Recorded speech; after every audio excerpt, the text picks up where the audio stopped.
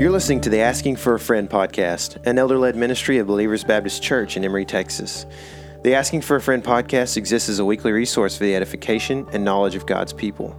My name is Tyler Jones. I'm your host. Thank you for listening in, whoever you may be and wherever you may be. May the Lord bless this podcast to you as a means of grace for your spiritual growth. On the podcast today is Jason Rowland. He's a senior pastor and an elder here at Believers Baptist Church, and another of our elders, Philip Castleton. And I think I mentioned this in the beginning of the last podcast, but my wife has been under quarantine. We found some good news out. We don't think that she is positive. I think your wife's always positive. Corona. She's pretty optimistic. Yeah. But Very optimistic, yes. Not a positive test for the coronavirus. So, and for that, we're thankful. Yeah, praise God. So, hopefully we get to rejoin normal life with her soon. So, but it has been, throughout the last several months, there's been so many different things with COVID. And just all this election stuff is just weighing people down, and for a lot of people, and that's a topic Southern Baptists hate, election. Yeah, they sure enough do. whether it's political or whether it's spiritual. Theological, yeah. So, it's a lot to handle at times. And for some people, they can't help but post on Facebook so that they can just vent a little bit, right? So, that kind of brings me to the question of the day. Will God give me more than I can handle? And, it's a valid question for today, right? It is, and I appreciate the way that you brought it into the discussion because we do have a lot going in 2020. We were recording this on October the 12th in 2020. This is for the November month of podcasts, but there has been a lot this year, and there's been a lot of personal tragedy and a lot of personal trials and struggles, and then we've got corporate struggles and trials, whether it's political, as you mentioned, Tyler, whether it's social, whether it's just the so-called pandemic and all the ramifications of it. There has been a lot going on. And when someone experiences a personal tragedy, particularly in our culture, in our immediate context, what we find is that if someone is hospitalized or someone experiences a death of a loved one, the comment is, well, God won't put any more on me than I can handle. Right. And that is a misquoting, it's a misunderstanding of what we read in 1 Corinthians chapter 10, verse 13. And let me read the verse, but then we'll set the context. But verse 13 of chapter 10 says, "No temptation is overtaken you, but that is not common to man. God is faithful, and he will not let you be tempted beyond your ability. But with the temptation, he will also provide the way of escape that you may be able to endure it." So that verse then is used to make the statement, God won't put any more on me than I can handle. So let's back up and think about the context, what's being said here, and set it in its context and see if it actually says what we tend to think it says. Now, we're not going to go all the way back to chapter 8 and chapter 9 of 1 Corinthians, but chapter 8, chapter 9 are discussions that Paul has with the Corinthians about Christian liberty. And so chapter 10 is continuing that discussion. And Paul is coming to the conclusion of that discussion, where at the end of it, he says, all things are lawful, not all things are helpful. All things are lawful, but not all things build up. So let no one seek his own good, but the good of his neighbor. And he ends that whole discussion. So whether you eat or drink or whatever you do, do all for the glory of God. But in the middle of the ending, there's this verse that we read just a moment ago, verse 13. So how does it fit into Paul's discussion here? Well, he's talking now about the idolatry of putting yourself in the place of abusing your Christian liberty. He's talking about the idolatry that we can find ourselves in rather than making sure that whatever we do is we're doing for the glory of God. So he says in verse 6 of chapter 10, Now these things took place as examples for us that we might not desire evil as they did. Because verses 1 through 5 are referencing the Israelites as they came out of Egypt and they're in the Exodus journey and all the experiences of the Exodus journey. And yet, verse 5 says, nevertheless, with most of them, God was not pleased, for they were overthrown in the wilderness. That is, they continued in idolatry. So the example for us is to follow not idolatry, but to see the danger of idolatry. Verse 7, do not be idolaters, as some of them were. As it is written, the people sat down to eat and drank and rose up to play. That is the reference to the golden calf that we read about in Exodus chapters 31 and 32. We must not indulge in sexual immorality, as some of them did, and 23,000 fell in a single day. We must not put Christ to the test, as some of them did, and were destroyed by serpents, nor grumble, as some of them did when they were destroyed by the destroyer. Now these things happened to them as an example. They happened to them so that they would be an example to us. They were written down for our instruction, on whom the end of the ages has come. Therefore, verse 12, let anyone who thinks he stands take heed lest he fall. So if you're going to be prideful and take a stand in pride and think that you cannot fall into idolatry, then understand that no temptation is overtaking you that is not common to man. In other words, recognize that the temptation is there, and it's common to put yourself in the place of God, or to put some object or experience or some person in the place of God. But God is faithful to not allow the temptation to overwhelm you, because He is going to provide a way of escape if you choose the way of escape. The problem is we don't look for the way of escape. In this particular context, it's idolatry. That's why he says in verse 14, therefore, my beloved, flee from idolatry. So it has nothing to do with the idea of God putting more trouble or difficult circumstances or inconveniences or discomfort in my life. It has to do with temptation and how to overcome that temptation by looking for the way of escape. Now, here's the thing. Let's use how we interpret that in the context of Paul's life as he writes about it in 2 Corinthians. So if I say, well, God's not going to put more on me than I can take, then what do we do with chapter 1 of 2 Corinthians, where Paul writes again to the Corinthians, and he says, for we do not want you to be unaware, brothers, of the affliction we experienced in Asia, for we were so utterly burdened beyond our strength that we despaired of life itself. How does God doesn't put anything more on me than I can take fit with this? Yeah. It doesn't. Because God, we don't want God to put any more on us than we can take.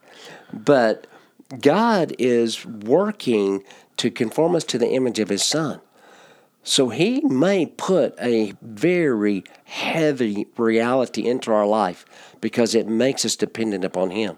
In fact, that's what Paul says here. He says, indeed, we felt that we had received the sentence of death, but that was to make us rely not on ourselves, but on God who raises the dead. So the discomforts, the trials, the troubles, the loss, the griefs, those things come to us, and they may be very heavy. They can be very difficult, but that doesn't exempt God from putting them on you, because He is doing something spiritually in you. We tend to think God is more concerned about our happiness and our comfort and our convenience, right? Right. And what God is concerned about is our holiness and being conformed to the image of His Son. So when we read again in Paul's letter to 2 Corinthians, he says that he was often near death. 5 times I received at the hands of the Jews the 40 lashes less one. 3 times I was beaten with rods. Once I was stoned. 3 times I was shipwrecked. A night and a day adrift at the sea, or in the sea, in dangers from rivers, danger from robbers, danger from my own people, danger from Gentiles. That sounds like a lot for one person, and that's not even the whole list. So God is not about Paul's comfort and convenience. He's about making Paul into the image of Jesus Christ. Right. So He's going to put the things in his life that are going to do that. Right. You know that the text you were on in just a minute ago at the beginning of in chapter 1. There you go. You know, when it says they trusted in God who raised the dead, Paul's perspective was the worst that this can do is kill me. Right. That's his perspective, right? He said, they've put stuff on us that we despair of life itself. But our trust, our faith, our encouragement was that we trust in a God who can raise the dead. So even if what God does put on me drives me to the end of my physical life, we trust in a God who raises us from that. That's the point. If we go back and we read that and understand this in that context, he's saying that He hasn't put on us anything that we aren't able, because He provides a way of escape. It could be that the burden we bear, the escape that we ultimately have, is the resurrection, right? Is eternal life. That could be. But even then, if we bring that home and give it a more immediate context here, he's saying that there is an escape for the temptations that come on us, that God always provides. He avails. He gives us an opportunity if we would avail ourselves of it. Right. The problem is, we often don't like that aspect because it means for me a subjection of myself to Christ, a subjection of my will to His, a subjection of my pride. I have to be humiliated, humbled, right? And recognize that I need something beyond myself. And usually that is where success or victory is found over this temptation, right? I know that oftentimes when I have temptation, when I have struggles, those sins that beset us, right? Those things that I know what the opportunity is to avail, but I often don't take it, right? Because in that moment I love my sin more than I do the option out. Yes. But I know that if I would just go to my office and open my Bible, that'd be the way out. I know it. Right. But instead, I'd rather fuss with my wife, or I'd rather, have this bad attitude, or I'd rather do this, or I'd rather do that. And we do that because we actually like our sin in that moment more than we like the option out. But the Bible says it's not that the weight that we bear, the temptations that we face aren't hard or they're not heavy. No, he says they absolutely are. And as you said, they're meant to conform us to the image of Christ, so they could be very, very heavy. Right? Yes. And but it's that they are oftentimes more than I can bear. That's why I must say, His grace is sufficient for me. That's right, which is where I was going with this, because what you're saying in the context is right.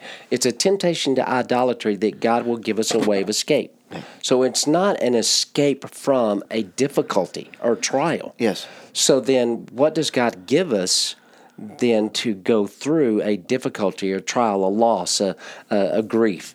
It's what you just said. My grace is sufficient for you. Yeah. That partial list that I read just a moment ago about Paul from 2 Corinthians chapter 11, he later says that very thing as he finishes up writing about all of those difficulties and troubles, that he would be more gladly boast in his weaknesses, so that the power of Christ may rest upon me.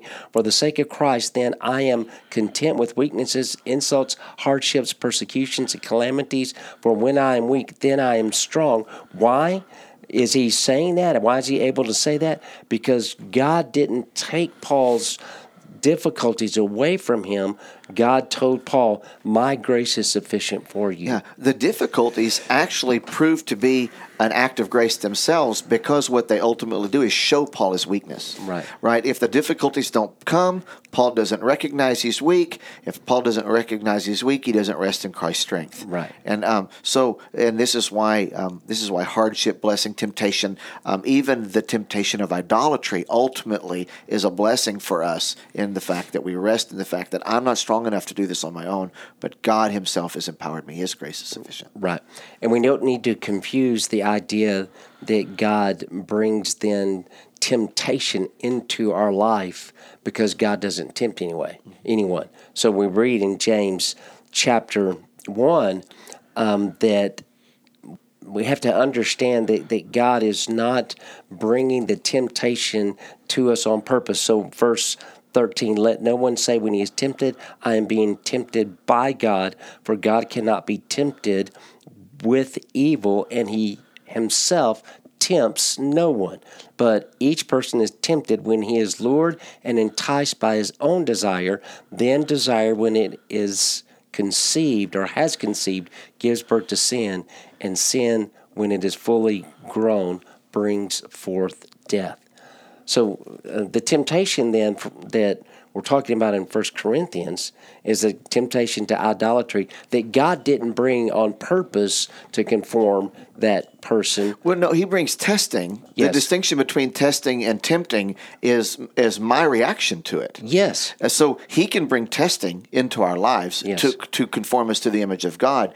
I'm drawn away by my own lusts in the context of that testing, and it becomes temptation often that I submit to, right? That's when it's sinful. So God doesn't tempt us because he's not the one who engages our lustful hearts and our lustful attitudes in the course of testing.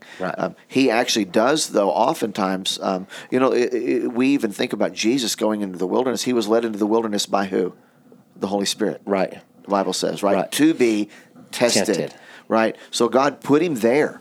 Yes. Right? But the testing that Jesus had is distinct from ours because he didn't actually, in a longing for fleshly satisfaction and sensual satisfaction and temporal satisfaction, give in to testing. But God doesn't tempt us because a temptation ultimately is a result of our own sinful behavior and hearts. Yes, and we can see a good example of that in Job, for example, when Job is tested, allowed by God to be tested by Satan, and we see that God's intent was to prove Job, and Satan's intent was to destroy him. So, yes. So, all that to say that the context of 1 Corinthians then is not that God will put more on you than you can take. If he does put a lot on you, you rely upon his grace. It's to make you dependent upon him, as we've been saying. And always you can know, particularly with idolatry in the context, but in any sin, we can look for the way of escape. But sin is idolatry. Yes. But that's why I was trying to make the point earlier, that in those moments when I feel like this temptation is so heavy and I give in, it's always because I love my sin in that moment. Yes. It's an idol. Yes. I love my sin in that moment more than I love Christ. Yes. That's why I don't avail myself of the way out. When I do avail myself of the way out in those moments, I am choosing Christ over my sin. Right. In which case I'm not being an idolater, right? Right. Yeah. Well, I hope that that's helpful, and it can be something that would bring clarity and even comfort to those who would be listening to this podcast. Thanks for listening to the Asking for a Friend podcast. If what you've heard today has been helpful to you, please subscribe. On behalf of the elders of BBC, I invite you to a worship service at Believers Baptist Church this coming Sunday. The Bible study hour begins at 9:15 and the worship service begins at 10:30. Grace and peace.